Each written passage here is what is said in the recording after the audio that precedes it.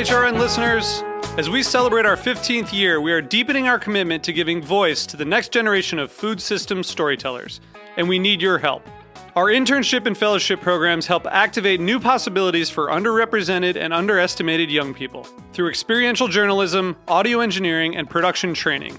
Through these unique programs, HRN helps food equity stewards build essential workforce readiness skills that expand their potential and foster economic mobility.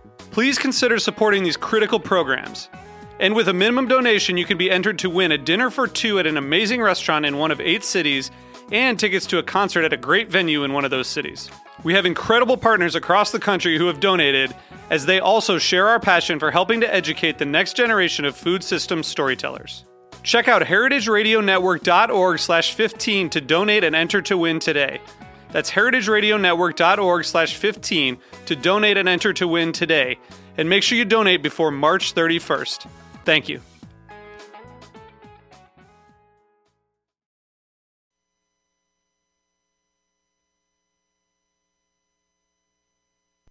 This piece has been brought to you by Bonnie Plants, bonnieplants.com.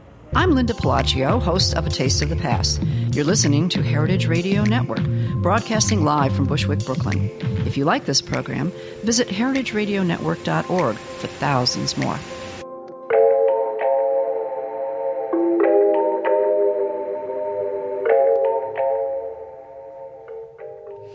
You are listening to Inside School Food, where conversation about K-12 food service digs deep in pursuit of solutions that really work. I'm Laura Stanley. Before we get started today, I want to remind listeners that we're in the middle of our summer membership drive. Heritage Radio is a not-for-profit that relies on the support of loyal listeners who value what we do. Please visit heritageradionetwork.org to learn how you can help. Okay, today's episode. You don't need to be a school food insider to have noticed that school food has been commanding headlines for well over a month now, as controversy rages over costs and complications associated with the implementation of stricter new nutrition standards. At issue is whether or not the rules should be relaxed. No more mandatory servings of fruits and vegetables. Cancel the transition to 100% whole grains from the current required 50%. Suspend further sodium reduction until the science is more clear on how low it needs to go. Allow any part of the reimbursable meal to be sold separately as a competitive food so that children can bypass the balanced reimbursable meal for just a part of it. These measures would, it is hoped, help struggling districts bring participation back up and contain waste. If you're confused over who's on what side of this debate, you're not alone. The School Nutrition Association, once a powerful ally in the First Lady's Let's Move campaign and a staunch advocate for the stricter nutrition standards, is now promoting this relaxed version for child nutrition reauthorization in 2015. On the other side, a legion of public health and children's advocacy groups, including the American Academy of Pediatrics, the American Heart Association, the National PTA, the National Education Association, the American Diabetes Association, Mission Readiness, and the Union of Concerned Scientists, among many others. In the House and Senate, conservatives are championing the SNA position and temporary waivers for struggling districts in advance of reauthorization in 2015, while progressives are defending what was originally a bipartisan initiative to improve the health of American kids, economically disadvantaged kids especially. So today, to help get some perspective on the situation, we're going to sidestep the politics and revisit the health question. Today's two guests, Dr. Juliana Cohen and Dr. Daniel Tabor, are the lead author researchers behind what is, to date, the only studies we have on how changes to the nutrition standards may be impacting student health. Because the changes have been hard and costly, and there is no denying that, we need to be looking carefully at whether or not they're doing any good. Dr. Julia Cohen is a research fellow in the nutrition department at the Harvard School of Public Health. Her current research focuses on innovative ways to encourage children to consume healthier foods at school and the impact that school-based nutrition policies have on children's consumption of competitive foods. So welcome, Dr. Cohen. Thank you for having me. So your study in the American Journal of Preventive Medicine really made headlines earlier this year. We first mentioned it here on Inside School Food in early May, along with the January 2014 report from the Government Accountability Office. The GAO reported serious problems with food waste, and your team did as well. But your study is mainly notable as a bearer of good news. You found evidence that students may be consuming a great deal more fruit and vegetables, even as they continue to throw away vast quantities. Can you explain how both things can be true at the same time? Absolutely. So what we found were that, as you said, students were selecting and consuming much more of the healthier food items. Despite this, while we were seeing high levels of food waste, throwing out nearly 40% of the food that they had on their tray, it was actually significantly less than they had been previously, which was over half the food on their tray. Okay, so that's interesting. So the waste actually went down slightly while consumption of the healthier food went up. Exactly. Right. So we did see decreases in waste overall, but we still don't want to see students throwing away 40% of their food, so there still is room for improvement. Right. And your study also looks at not just the fruit and vegetables on the plate and the amount consumed and the amount thrown away, but also a change in the entrees that occurred in connection with the new standards. So, what were the entrees like before, and how did they change, and how was student acceptance around the change? So what the new guidelines required was that half of the grains had to be whole grains. In addition, there were increases in vegetable and fruit requirements and in their serving sizes as well. So beforehand, we were typically seeing sandwiches, pizza, very standard foods. And afterwards, we were seeing not only a lot more whole grains, but also vegetables being incorporated into it in part to meet the vegetable requirement. We also saw legumes like beans being incorporated, which kids really liked as well. So we did find an increase in entree consumption. So and let's backtrack and just talk about how the study took place, how you designed it and who was involved and how you collected the data and so forth. What we did was we had 4 schools in a low-income urban school district, and we collected something called plate waste data on over 1,000 children, and we tracked the same kids over time. And to collect plate waste, what we did was we actually recorded what was on the tray when the students selected the food items in the cafeteria. They would sit down, they'd eat their meal, and then at the end of the meal, we'd collect their tray again, and we'd weigh every single item remaining on their tray. So we knew exactly how much they consumed of every food item that child selected. And because we were able to track the same child over time, we knew exactly what the same child ate both before and after the new standards went into effect. So, how might we, just looking at these 4 schools, and they're similar in their where they are geographically and their socioeconomic spectrum, how does your investigation into these schools reflect on what we might find in looking at more schools across a wider spectrum, both geographically and socioeconomically? So I think it's important to note that these results, we believe, are generalizable to other low-income urban school districts. And this is especially important because these are the children that rely the most on school meals and are the most vulnerable. So they may have the greatest benefits from these healthier school meals. And we do think that further research is warranted to look at other school districts as well. So what would you say are the study's limitations, and what are the next steps in addressing those? Absolutely. So we think that it would be helpful to study these school meals, for example, among high school students, and that in other demographic areas as well. And so these findings are significant, even though we're just looking at four schools. I mean, there really is you can segue these findings into other environments. How do you think your findings inform the current debate about the proposed rollback of the new nutrition standards? What I think is really important to note is that food service directors, teachers, school administrators are seeing waste in schools, and they're correct. There is a lot of waste in schools. But what's really important, what our research shows, is that this was a pre-existing problem. There was a lot of waste before then, but now there's just attention being paid to it. But what we are finding is that now that the school meals are healthier, the students are actually accepting them.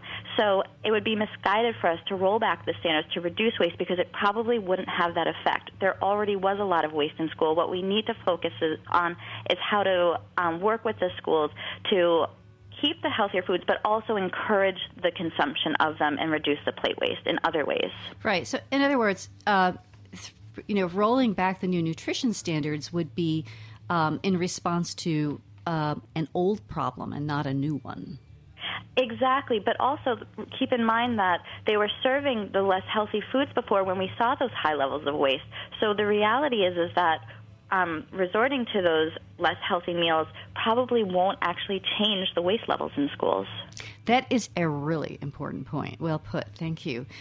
So moving forward, I know that you are really interested in quality improvement in school meals and interventions to reduce waste. What's to be done about all the waste going forward? I mean, it's still upsetting regardless of the cause, right? 40% waste is too high. Absolutely. We want children to be eating these meals, especially the low-income students who rely on these meals sometimes for up to half their calories every day. So it's so important that these kids are eating these healthier foods. And there's several ways that schools can do this. One is to really focus on the palatability of the foods. So it makes sense that people eat things that taste good. One thing that we're doing right now is we're working with professional chefs to enhance the school meals, still working with the commodity foods that schools have available to them to make sure the meals are still affordable, but thinking about ways to improve the quality and the taste. Another thing that schools can do is improve the appearance of the foods. So there's some work that's being done called consumer psychology, which changes the actual environment of the school cafeteria that helps nudge students to consume the healthier foods as well. And this is work that's being done through the Harvard School of Public Health? That's correct. That's research that we're currently doing. That's great. Any idea when we're going to we can start to see results from that? We are going to be submitting results very soon, so we hope to get it out as quickly as possible. We need They're it. very encouraging. Yeah, we need it, so hurry up. Dr. Cohen, I hope your research remains part of the conversation over the fate of the standards. I'm really thrilled you were able to join us today to refresh our memories about it. Listeners, for further information about this study, which is called Impact of the New U.S. Department of Agricultural School Meal Standards on Food Selection, Consumption, and Waste, that's a mouthful. But you can get more about it on Inside School Food on Facebook. We have been visiting with Dr. Juliana Cohen of the Harvard School of Public Health. Next up, after station break, Dr. Daniel Tabor of the University of Texas School of Public Health. Hi, I'm Emily Peterson, host of Sharp and Hot. Do you love us? Do you really? Do you count on us for real food news and content? Well, we need your help. HeritageRadioNetwork.org is a not-for-profit organization, which means we depend on underwriting, grants, and the support of members like you to keep broadcasting. Help keep our voice alive. Visit HeritageRadioNetwork.org and click the Donate button today. We promise to never stop in our mission to create a world that's more sustainable, equitable, and delicious by expanding the way eaters think about food. Thanks for listening, and thanks for showing your support. From simple to gourmet, nothing's fresher or tastier in recipes than homegrown, vine-ripened veggies and savory herbs. Do you grow your own? With Bonnie Plants, a kitchen garden at your back door or in containers can produce an amazing harvest for cooking and for sharing. Find how-tos, plans, and more at BonniePlants.com. Your recipes might not change, but your results sure will. Fresh, healthy Bonnie veggies and herbs. Get growing. Welcome back to Inside School Food. Today's episode is a little different. We normally talk about tools and tips, practical problems, and practical solutions. But today we're wading into research that may tell us something about how increased portions of fruits and vegetables may be positively impacting consumption and even student health. There isn't a lot of research available yet, as the new standards have been in place for just 2 years. But what we do have makes for pretty riveting reading, and we're featuring it all on the show today. So joining us now is Dr. Daniel Tabor, assistant professor at the University of Texas School of Public Health. He is a specialist in childhood obesity research who has conducted numerous studies to evaluate how school nutrition policies affect students' diet and weight status. We're going to be talking about 2 studies for which he was the lead author, both published in 2013. Both of these studies look at outcomes in fruit and vegetable consumption and student health in states that were ahead of the curve in putting stricter nutrition standards in place. In other words, before they were made mandatory nationwide. So, Dr. Tabor, welcome to Inside School Food. Thank you for having me. You're welcome. Thrilled to have you. So in both these studies, you were looking for possible impacts in states that were early adopters of stricter nutrition standards. How would you characterize these early adopters as a group? Well, the thing that they shared in common is exactly that they realized that they needed to make changes because childhood obesity was such a problem in these states. Otherwise, they're kind of an eclectic group, particularly in this study we did that focused on fruit and vegetable requirements. Mm-hmm. That study focused just on California and Mississippi, which might seem like an odd couple, but the two of them, what they shared in common is that they had implemented stricter requirements for fruit and vegetables in school meals, both of them realizing what a problem they had with childhood obesity. For the most part, when you look at states that have been the early adopters, that have made a lot of changes in school nutrition, there's kind of a misconception that it tends to be more liberal states that are making changes, and that's a very partisan topic. Mm-hmm. But it's really not, because a lot of the changes have happened in the South. In more conservative states. Some of the earliest changes came from states like Arkansas and Texas and Mississippi that realized what a problem they had with childhood obesity. So that's really what these states share in common, is realizing that action needed to be taken. Right. And then as a group, again, how close were their standards to the standards that are now in place nationwide? They were not as strict as current national standards. Mm-hmm. They all contained certain provisions that were similar to new standards, but none of them were as comprehensive.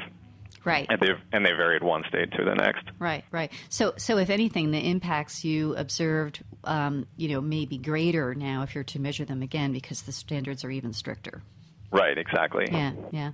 So let's start with the research published in the American Journal of Preventive Medicine.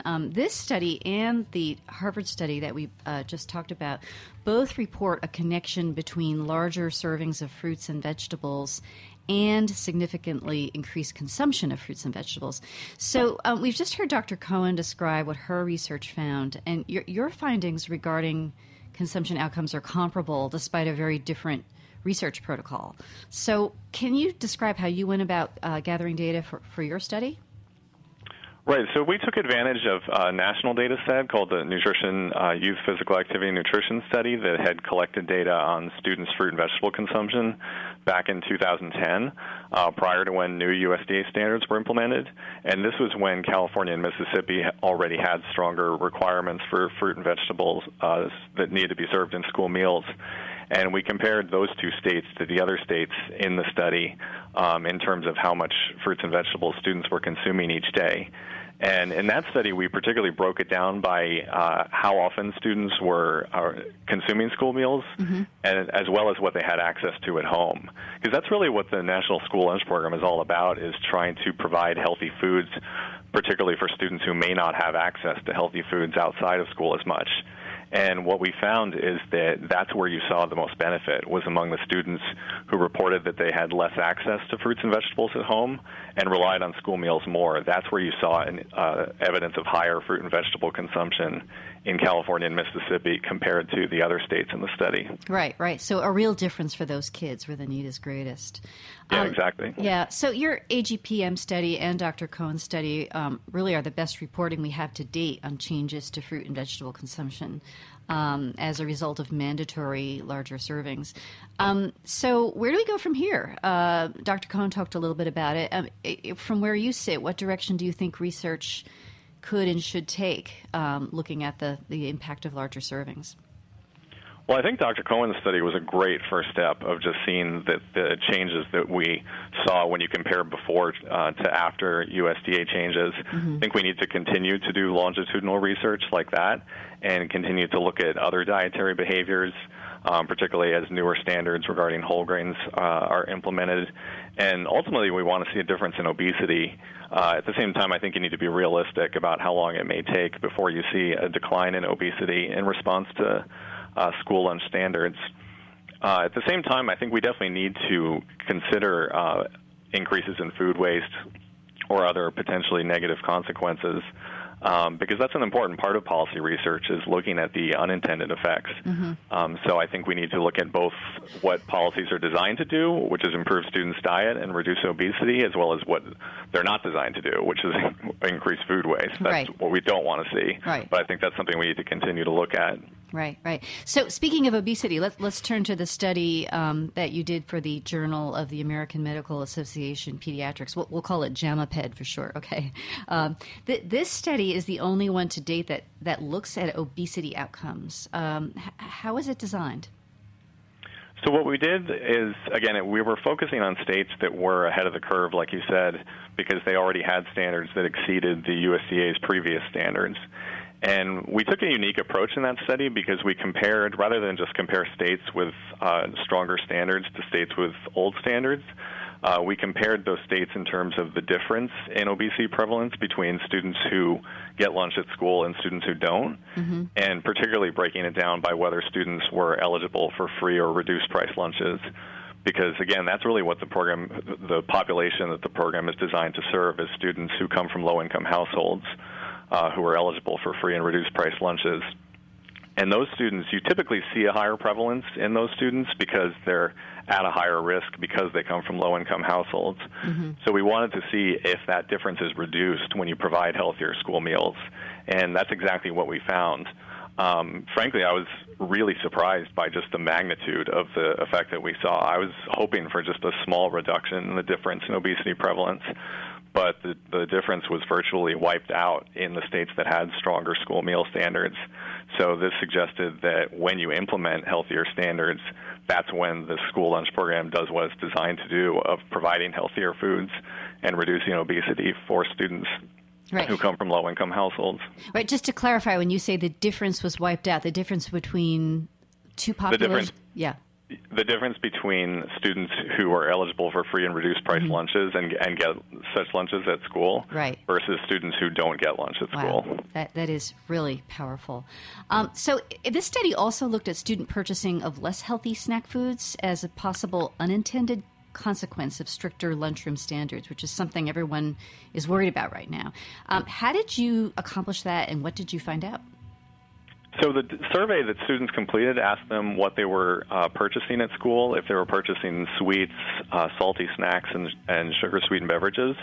And we took the same approach in comparing students who got lunch at school to students who did not, and then compared states with different standards.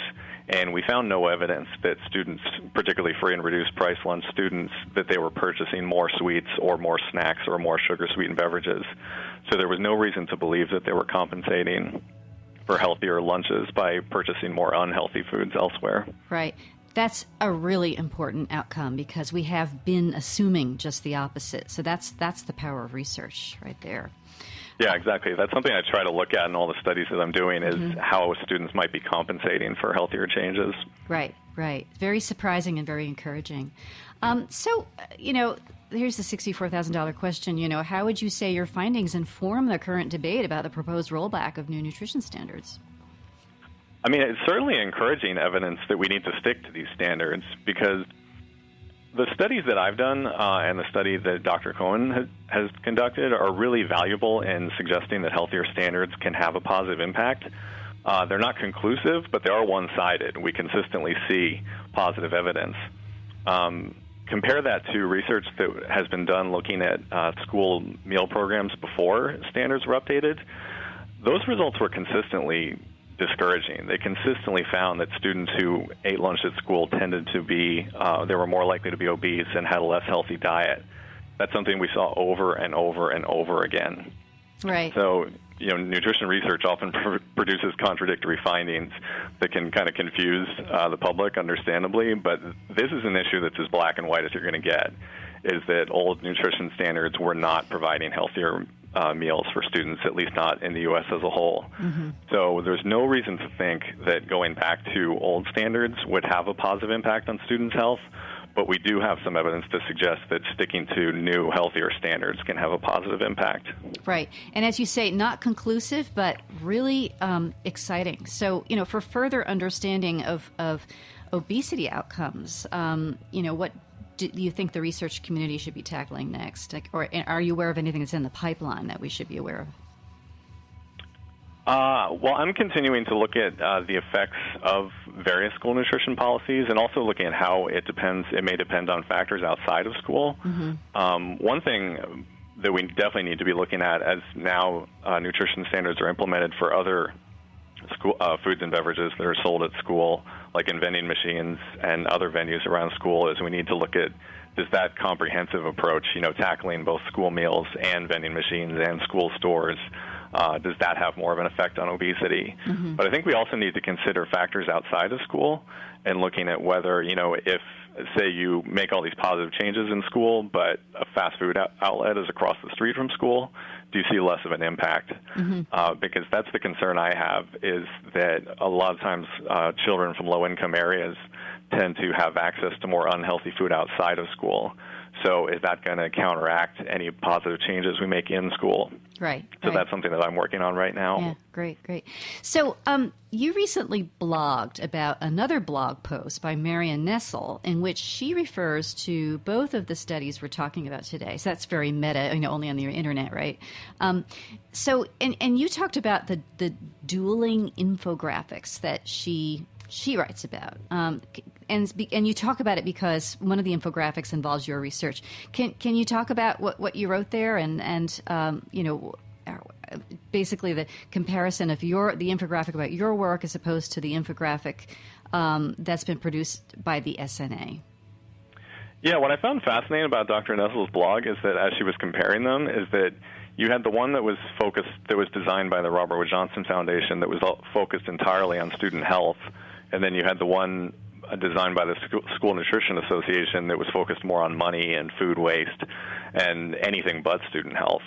And I think that's what I've personally been a little bit frustrated by in the discussion on this topic coming from the School Nutrition Association, is that they don't seem to be talking about student health very much, and they don't seem to even acknowledge the positive evidence that healthier nutrition standards have had a positive impact on student health. Mm-hmm. I definitely don't discount the evidence that they're concerned about mm-hmm. increasing food waste or lower participation.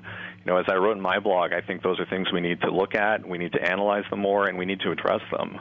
But there's a big difference between addressing these issues versus just saying, well, let's just go back to the way things were. And I think even to just allow some schools to opt out of standards as they've proposed. I know they're not proposing to go back to the way things were, mm-hmm. but even allowing some schools to opt out. Another thing that research consistently shows is that when you have weaker policies that just sort of encourage changes or recommend changes, and I think opting out would be an example of that, mm-hmm. that's when you see no effect. Right.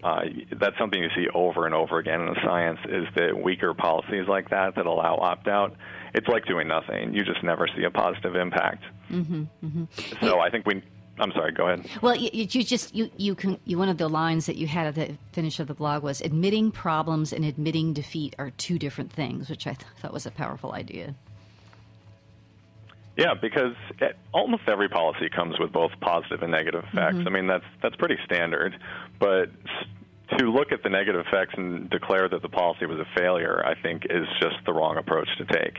I mean, we have to look at all the positive evidence that healthier school meals can have a positive impact on student health, and then weigh those against the downsides that we've seen so far, and then consider, can we overcome these downsides? And that's what I see the policy advocates really trying to do, mm-hmm. is admitting that there are challenges, but saying we can address those challenges. Let's find a way to do that. Right, right. So, Dr. Daniel Tabor, it's been a privilege having you on the show today. This is really important work we've been talking about. I have posted further information about it, including a link to your blog post on the Inside School Food Facebook page. So, listeners, please like us when you're there, and please tell us what you think of today's episode. So you have been listening to Inside School Food, a special episode about the most cutting-edge research currently available about how the new nutrition standards may be making a difference for students, lower-income students especially. Next week, join us for a conversation about processors who care, nimble, small, and mid-sized manufacturers who will develop healthy products to your specs, train your staff, and even parachute in to tackle your problems face-to-face. I'm Laura Stanley. See you next week. Thanks for listening to this program on heritageradionetwork.org. You can find all of our archived programs on our website or as podcasts in the iTunes Store by searching Heritage Radio Network. You can like us on Facebook and follow us on Twitter at heritage_radio. You can email us questions at any time at info@heritageradionetwork.org.